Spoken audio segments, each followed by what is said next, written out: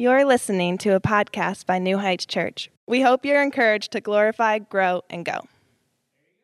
So we're going to be continuing in our sermon series, and we're in the book of Esther. And we're in Esther chapter 5. We've been here for the past 5 weeks. This is the halfway point in the book. We have 5 more chapters after this. And this is kind of where the story comes to, if you watch a bunch of Netflix like me, the end of today, it's kind of a cliffhanger. And so we're going to be continuing in the book of Esther in chapter 5. So go ahead and turn there this morning. And as you guys are turning there, I'm going to give a recap in case you guys might have missed last week or a couple weeks ago. And so in this story, right, the story of Esther, we titled this sermon The Unseen King as we're going through the book of Esther. And it's this idea that all throughout the 10 chapters in the book of Esther, we don't see any mention of Jesus, of God, of praying even necessarily. And it's this idea that although Christ isn't mentioned, although we don't see any mention of Yahweh here, we see his hand at work time and time and time again from chapter 1 all through chapter 10. And so this morning we're going to see that take place even more as I think we see God's sovereignty at work, controlling different situations so that his will is accomplished. And so to give a recap, we have 4 main stories in this character in the book of Esther. You have King Ahasuerus, or some might know as King Xerxes, the king of Persia. You have Esther. You have this guy named Mordecai who took after Esther when her parents died. And then you have this evil man known as Haman. And so in chapter 1, we see this king. We get this picture of who this king truly is. This is the king of Persia during this time. This is also the time in which Persia was probably at its strongest. To give you an idea of the wealth and power that this king has had, the amount of land alone that this man would own would be about the size of what the United States is. So he throws in chapter 1, he throws this party for 180 days for no reason other than to boast on himself, to show his power, to show his wealth, to show his standing in the world at this current time. And so chapter 1, he throws this party. After this 180-day party is over with, he then has a 7-day feast. During this feast, we see him get drunk with wine, and he calls out and commands his queen, Queen Vashti, to come before him, and he wants to show off the beauty of his queen to those around. This very gross picture that he is going to publicly show off his wife so that others might look at her and sexualize her for her beauty. We see Queen Vashti stand her ground and refuse to do so. It does not end well with Queen Vashti, so the king divorces her, leaves her, and then that takes us into episode 2, chapter 2, if you will, where he decides to play Bachelor, right? If you've ever seen the show The Bachelor, Will made fun of me a couple of weeks ago on that, but he decides to get all of these virgins together, and he decides, I'm going to sleep with every single one of them, and I'm going to figure out who I want to be my next queen. This is where we see Esther and Mordecai enter into the story. And like I mentioned, Mordecai has been taking care of Esther because of her parents passing away. And we see ultimately the king decides to choose Esther to be the next queen. We see God's work, his plan starting to unravel a little bit more. We see in chapter 3, this evil man known as Haman, he gets promoted to essentially right-hand man to King Ahasuerus. As he gets promoted, all bow and pay respect to him, all except for Mordecai. Because Mordecai was a Jew and because there was histories between his family and the Jewish family, he decides that he is not going to pay his respect to Haman for the promotion. This ticked off Haman. Haman then decides, you know what? Mordecai should die for this. Not only Mordecai, but all of the Jews. Because of one man not paying respect, all the Jews deserve to die for such a thing. And so he goes to the king, and the king gives him permission to do as he will and order this genocidal decree of all of the Jews in this land. Fast forward into chapter 4 last week, we see Mordecai share with Esther the news about this destruction of their people. He then begs and pleads with her, go to the king and plead and beg for, if you will, to save our people. You are the closest one, right? And we see Esther as she begins more and more in this process of what we call sanctification. She makes this bold claim in the end of chapter 4 where she says, I will go to the king, and if I perish, I perish. And so that's where we pick up this morning in chapter 5. And so let's go ahead and pray, and then we're going to dive into the text and unpack it this morning. God, we thank you for loving us. God, we thank you for allowing us to come together to worship you, to open up your scripture, to walk into this building with no fear of persecution, no fear of our life, that we could boldly approach your throne of grace. God, that you welcome us here this morning. And I pray that as we read this ancient text that you preserved over thousands of years for us, that although we don't see your name mentioned, we see your sovereignty on display. Lord, apply it to our life, convict us where we need, convict us, and mold us more into the image of your Son. In your name we pray. Amen. So chapter 5, verse 1, it reads, "On the third day, Esther put on her royal robes and stood in the inner court of the king's palace, in front of the king's quarters, while the king was sitting on his royal throne inside the throne room, opposite the entrance to the palace." And so before we dive deep into the story, I want to give you a quick picture of what this actually looks like. This is the king's palace, right? I've already explained how wealthy, how prominent this king is at this time in history. This king's palace wasn't simply a room that you would walk into and the king would be sitting on the throne and you could just kind of go let him know what your requests are. But rather, this is the idea his throne was up on a platform. You have guards in this room. In fact, if you look at different paintings throughout history of what this would look like, in the paintings, there's actually a gentleman that would stand in front of the throne holding an axe. And if anybody was to enter this room uninvited and unwelcomed, and the king did not reach out his golden scepter, that guy had a job to do that day, and that was to kill whoever came in here uninvited. Running down the sides of this palace where the king is sitting would be 65-foot tall concrete pillars that's holding up this structure. So you imagine when Esther says in chapter 4, "I'm going to go to him, and if I perish, I perish," you can see the fear that she might have as she walks into these quarters, not knowing if the king is going to listen to her plea or not. Right? In chapter 1, we saw that the king invited Vashti. She didn't come. We saw what happened to her. And now you have Queen Esther making an appearance without being invited. And so it's this idea of what's going to happen next. In some of the Jewish commentaries on this text, it actually talks about when she entered, and although we don't have this in Scripture, I think it kind of paints the picture of the seriousness of the situation. The Jewish commentaries on this say that she actually entered with two maids, one to hold the train of her royal robes, and the other one to actually hold her up as she passed out of fear. And while we don't know that that's necessarily true because we don't see it in our Scripture, it still paints the picture of the seriousness of the situation that Queen Esther has found herself in. So Esther begins, after she's done with her fast in chapter 4, she dresses up in her royal robes to enter before the king's palace. She dresses up to look beautiful, to pay respect to the king with her appearance, as she would know, one, this is to respect her husband, and this is also, number 2, she knows by now throughout the history that this king appreciates beauty, and he appreciates showing off beauty. And so this is a pro move, if you will, for Esther to dress up in her royal robes before making her appearance and before making her request known to the king. So remembering back in season 1, he called Queen Vashti to come. She refused. That did not go over well. And now here in chapter 5, you see Queen Esther. She boldens up to appear before the king. So just prior to this, she has fasted for 3 days. And although God's name throughout Esther is not mentioned, more than likely because this narrative had probably been copied from the Persian court records, however, we see God's providential care of his children is nowhere more visible than here. We also see in different books known as the Apocrypha that she has been praying and spending time in communion with God prior to making her appearance before this king. Matthew Henry writes, "When the heart is enlarged in communion, it will be emboldened in doing and suffering for him." And so we see the respect of how she decides to appear to her king, how she dresses up out of respect. The text that I was mentioning in the Apocrypha, we have her prayer listed, and she appeals to God, saying, "Thou knowest, Lord, I abhor the sight of my high estate, which is upon my head, in the days wherein I show myself." And so we see Esther standing in the inner court over against the king, expecting her doom, somewhere between hope and fear. So church, what we can learn from this first verse here is the idea that our faith in God ought to outrank our fear in man.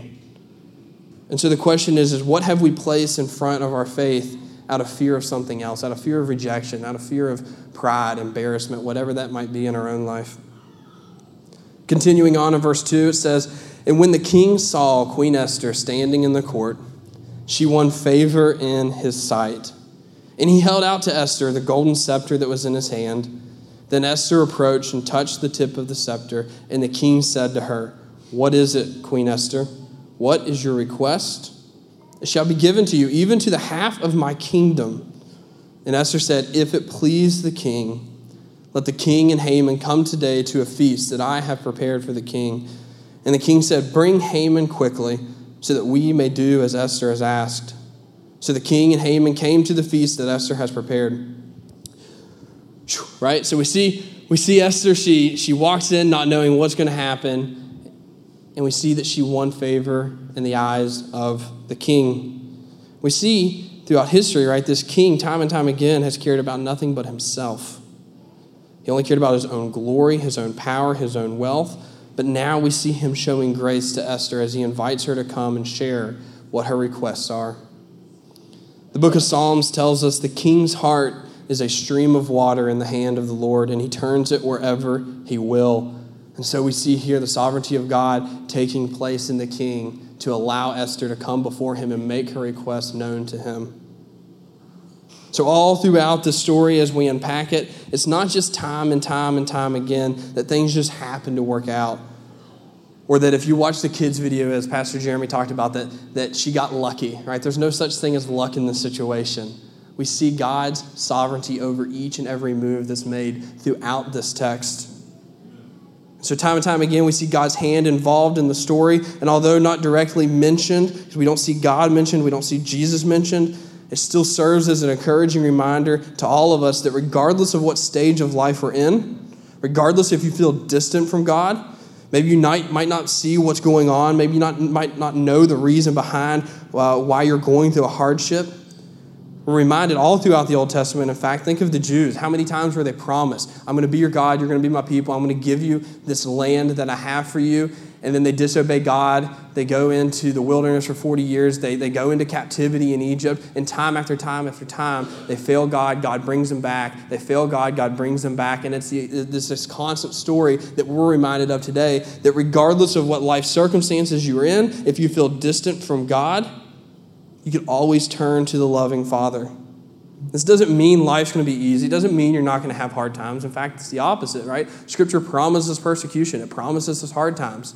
So the idea isn't that if you turn to the Father, everything's going to be great and easy for you. But rather what it means is when you turn to the Father, you're going to have this faith in God that outweighs your fear of your circumstances, outweighs your fear of man. You're going to have true joy. And so the king here asked Esther, "Share with me your requests. What is it that you ask? And I will grant it to you even unto half of the kingdom." This isn't to mean that if she would ask for half the kingdom, that he would literally give her half the kingdom. Rather, this is a proverbial expression that means nothing within reason that you ask is going to be denied. So we see here Queen Esther not knowing if she's going to be executed on the spot, not knowing how this is going to play out. She makes it in there, but she doesn't ask the king yet. She doesn't simply go, "Hey, you know that decree about killing the Jews? I'm a Jew, by the way, and I think you should take that back," right? She doesn't make her request known at this point. Instead, she invites the king to a banquet, to a feast that she had prepared for him. And notice she doesn't invite just the king, but also Haman. At this point, she's already been told by Mordecai the plan that Haman has put out to kill her people, but yet she still invites Haman to this feast. And then something interesting happens here in the next text, right? And let's go ahead and read it. We're going to see that even after this first feast, she still doesn't bring up her request yet. So continuing in verse 6, it says, "And as they were drinking wine after the feast, the king said to Esther, 'What is your wish? And it shall be granted to you. What is your request? Even to the half of my kingdom, it shall be fulfilled.' Then Esther answered, 'My wish and my request is if I have found favor in your sight, in the sight of the king, and if it please the king to grant my wish and to fulfill my request, let the king and Haman come to the feast that I will prepare for them, and tomorrow I will do as the king had said.'" So if you're reading this like me, you're like, "Esther, what are you doing? Like, you made it into the inner courts of the king's palace.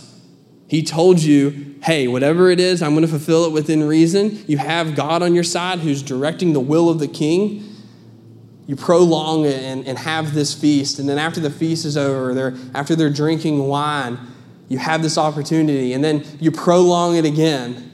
You might ask yourself, what is Esther doing here? Why was Esther so reluctant to make her request known? Matthew Henry suggested that it might be due to, one, her prudence, as she thought more time to ingratiate herself with the king, or that her heart maybe had failed her here and she couldn't find enough courage to make it without further time for prayer. Or maybe it was due to the fact that God's overruling providence would use this intervening time prior to the second banquet to make the granting of Esther's petition absolutely certain. Maybe it was a combination of all three of these things, and she wisely concluded that the king would understand that there was indeed a real petition in the background if she continues to delay it. So there are different views that one can take on this, and it doesn't explicitly mention here in Scripture exactly why it is that she delayed it, whether it be out of fear, whether it be out of this wisdom that she has of plotting and planning. Right? She knows that last time the queen embarrassed the king in front of people, it didn't go over well. So maybe she's waiting to not make sure to embarrass the king. I personally think it's a little bit mix of a couple things. I think that we see the humanity and the fear of Esther. And while she has this fear, God's will still takes its effect. And so the question is, could God have directed the will of the king when she first entered into the courts to accept the demand that Esther makes? Of course he could, right? God doesn't need time. He doesn't need 2 feasts. He doesn't need wine. He doesn't need banquets to control the will of what he wants to be accomplished. And so I think we see the humanity and fear of Esther here on display as she feared her life. But however God used Esther, he used her fear to accomplish his plan and his will. And so I think we can pull from this that God's ultimately in control, that his will ultimately be accomplished, but yet he still allows fearful, broken people like Esther, like myself, like each of us here to stumble through it and play a part of his role. And so we see, hopefully that encourages us, right? We see time and time through this multiple parts of Scripture, this idea that people fear, but yet they still obey. They might obey differently, but they still obey. And so, church, we're faced here with the reality in the story that sometimes it's okay to be scared. Sometimes we ought to just allow the grace of God to take over and control, right? And that we are called to be responsible to follow the command of God. And so now we have this first feast ending, Esther prolonging it, and then now we're going to shift over to Haman as we see him head home from this feast. And what we're going to see here with Haman is that I would argue it's better to hesitate like Esther did and do the right thing rather than be rash to do evil. So continuing in verse 9, it says, "And Haman went out that day, joyful and glad of heart. But when Haman saw Mordecai in the king's gate, that he neither rose nor trembled before him, he was filled with wrath against Mordecai. Nevertheless, Haman restrained himself and went home, and he sent and brought his friends and his wife Zeresh." And so we see this insane switch in emotions in the man of Haman here. At one second, he's on cloud 9 as he feels like his power, his influence is finally being appreciated, right? I was invited to this feast that only the king was invited to. I'm the second-hand man to the king Ahasuerus. And all of this is then flipped around when he sees Mordecai, right? All of that joy that he had has now turned to wrath because of one man. He's filled with anger. He's filled with hatred. And as we look at this, we're reminded this is a result of what happens when we look to temporal and earthly things to fulfill that joy that only Christ can truly fulfill. And so at the end of it all, if our joy, if our worth comes from things simply what the earth can bring, we're going to be let down time after time after time. Are we going to have good times? Sure, there'll be good times through it all. But at the end of it all, it can never fulfill the place of what was meant for God. One commentator wrote, talking about Haman here, he was filled with indignation against Mordecai, miserable Haman, honored by both the king and queen of Persia, yet the disapproval of one man makes him feel worthless. This is an accurate description of how empty the rewards of this world truly are. Haman's deep-seated insecurities and need to be honored by everyone means that he can never be happy. God meant this hunger and need for acceptance in each of us to be ultimately fulfilled in Christ Jesus. Ephesians 1 talks about how because we are accepted in the beloved, as we appear before God, we are accepted because of who we are in Christ Jesus. And then as we look at Mordecai here, right? Mordecai, the first time around, he didn't pay tribute. He didn't pay his respect to Haman. Chapter 3, we see this issue of killing all of the Jews. And now Mordecai sees him again. And you would almost think, like you could almost justify it, right? If you were the reader of this thinking, hey man, if all you do is kind of pay your respect, maybe you'll save however many hundreds of people. But no, he stands his ground, right? And good for him for that, for standing on his conviction for what he believed was right. And so hats off to Mordecai for standing his ground for what he believes, regardless of what the outcome is. One commentator writes, "Those who walk in holy sincerity may walk in holy security and go on in their work, not fearing what man can do to them. He that walks uprightly walks surely." So we see this idea here of sanctification has continued in the life of Mordecai. While Esther might still be a little bit hesitant, that's okay. We see this process of sanctification is different for each of us. I mean, look at Will this morning, right? For the first time in history, he took his hat off when he prayed. And so each of us experience sanctification in a different way, and that's okay. So the idea of sanctification isn't our worth, our closeness, our value. Our closeness to Jesus isn't dependent upon how quickly we get there, but rather the fact that we're making progress. So we see here in the text, Haman, as he's walking past, as he sees Mordecai, he restrained himself from harming Mordecai at this point. The question is why? I remember a chapter ago, the king has already given him permission to do as he pleases. He could easily have Mordecai killed here on the spot and justify it before the king and everything's going to be cool. So why does he restrain himself? I would argue here's another instance of God working out his will by restraining Haman not to do anything at this point in time. And as we look at this situation, this story, we notice that Haman's problem wasn't just Mordecai. It was the emptiness in his own heart. Even if he solved the Mordecai problem, even if he killed Mordecai here on the spot, it doesn't fill the emptiness that he has in his heart. One commentator writes, "The soul was made for God, and nothing but God can fill it and make it happy." And so, church, the same is true for us. As we look at our failures, as we look at our sin in our life, whatever it is that we struggle with on a daily, weekly, monthly basis, they themselves aren't the issue, right? The sins themselves not the issue. The issue lies much deeper than that. The sin is simply a result of the deeper issue not being fulfilled, which is the fact that we are born sinners. We have a depraved nature. We are born with what we call original sin or total depravity. And so the deeper issue is that we need the grace of God.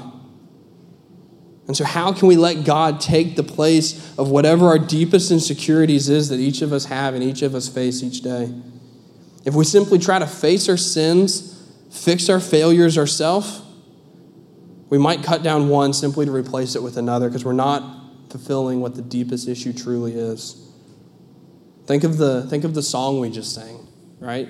This idea that you run to the Father, you fall into grace, you don't understand why, you don't understand how, but all you know is you need him. You need him now, over and over and over again. And so may it be said of us that no matter what struggle it is we face, we don't try to fix it ourselves. Right? We run to the Father and we fall into his grace because it's by grace alone are we saved. It's by grace alone are we sanctified. We can't do it ourselves. And so in the case of Haman here, it's not a Mordecai issue. It's a deeper issue. So church, whatever it is that you're trying to fix yourself, stop. You can't fix it. God wants to fix it for you. We're plagued with sin, and that is we sin because that's who we are. Right? We're not a sinner because we sinned. That's who we are. It's our nature. That's all we want to do. So let's start allowing the grace of God to flow out in all of our life. So continuing on as we finish out these last verses of this chapter, verse 11 says, and Haman recounted to them, talking about when he had his friends over and his wife Zeresh over, and Haman recounted to them the splendor of his riches, the number of his sons, all the promotions with which the king had honored him, how he had advanced him above all the officials, all the servants of the king. Then Haman said, even Queen Esther, let no one but me come to the feast with the king that she had prepared. And tomorrow also I'm invited by her together with the king again. Yet all of this is worth nothing to me, so long as I see Mordecai the Jew sitting at the king's gate. Then his wife Zeresh and all his friends said to him, let a gallows 50 cubits high be made. And in the morning tell the king to have Mordecai hanged upon it. Then go joyfully with the king to the feast. This idea pleased Haman, and he had the gallows made. So we see here as Haman sits down with his friends, with his wife, as he begins to puff himself up, to brag on how great of a man he is, how he's pretty much a god, if you will, in this situation, that he is higher than all the officials, all of the servants. We see him yet again remember that it's worth nothing to him as long as Mordecai lives. Now we see here evident within Haman that really self-admirers, self-flatters, are simply self-deceivers. So they plan out this way to kill Mordecai because of the overwhelming hatred that Haman has towards this man. Now remember, the plan to kill the Jews has already been in effect. Like, Mordecai has a plan to die. So Haman doesn't need to do this, but because of his overwhelming hatred that he has towards this man, he wants to see this man be made a public reminder that nobody crosses me. So as we read this text and as we read these gallows here, I want to explain what these gallows truly are. These gallows here is not simply for hanging a victim. So 50 cubits is roughly around 75 feet tall. The gallows mentioned here in Scripture was an ancient way that the Persians would torture people. And what they would do is they would find a tree almost, if you will. They would sharpen it to the point. 75 feet tall is what this tells us. They would then put whoever it was on that tree, so in this case Mordecai, and they would let that tree pierce through his entire body until it came out the top of his neck. And he would hang there for a considerable amount of time, bleeding out before he eventually died. It was a way that he could let everybody know who walks by this and see it, you do not cross Haman. And so we should never underestimate the destructive and distorting power of hatred. This same irrational, violent hatred that made Haman want to see Mordecai publicly impaled, if you will, is the same irrational, violent hatred that made man want to hang Jesus on the cross. And so we see this chapter as it comes to an end. It ends with this cliffhanger on what's going to happen next. Is Esther going to be able to talk to the king before Mordecai gets murdered here? And it's interesting enough, we see God's sovereignty through the story. And so, spoiler alert, a couple chapters from now, the same gallows that Haman has made is the gallows that Haman's going to be hung upon. And so I want to close out with this encouraging thought this morning. That although we don't see God mentioned in the story, this unseen king, we see his hand at work in every situation. And this story is really a gospel story, right? When you think about it, it's as Christians, what we do is we interpret everything because we know we have the New Testament. We see that all of Scripture points to Jesus. And so like the people of God in the story, the Jews, they're sentenced to death. Church, we also are sentenced to death if we remain in our sin. Just as the people here in Esther need a mediator in Esther to go and plead before the king to save her people, we too have a great mediator in Christ Jesus to be our sacrifice before the Father. We see Esther comes to a proud man, and this morning we get to come to the God of love and grace. We see Esther was not invited into the king's palace, but this morning, church, we are invited to the table we call communion. We see Esther have a law that was ordered against her people, but this morning we have a promise by our loving King, a promise that leads to life, not a law that leads to death. Esther had no friend to introduce or intercede on her, but we have the Son of God who has came and taken our place and intercedes for us. We see Esther approach the king with fear and doubt. But church, this morning we get to approach the throne of grace boldly. And so my hope is you see the story of this unseen king, the story of the gospel, this Persian story that we have in our Bibles about Christ. It's a picture of who he is and what he has done for us. We hope you enjoyed the podcast. To learn more about New Heights Church or a relationship with Christ, please visit our website at www.newheightswv.com.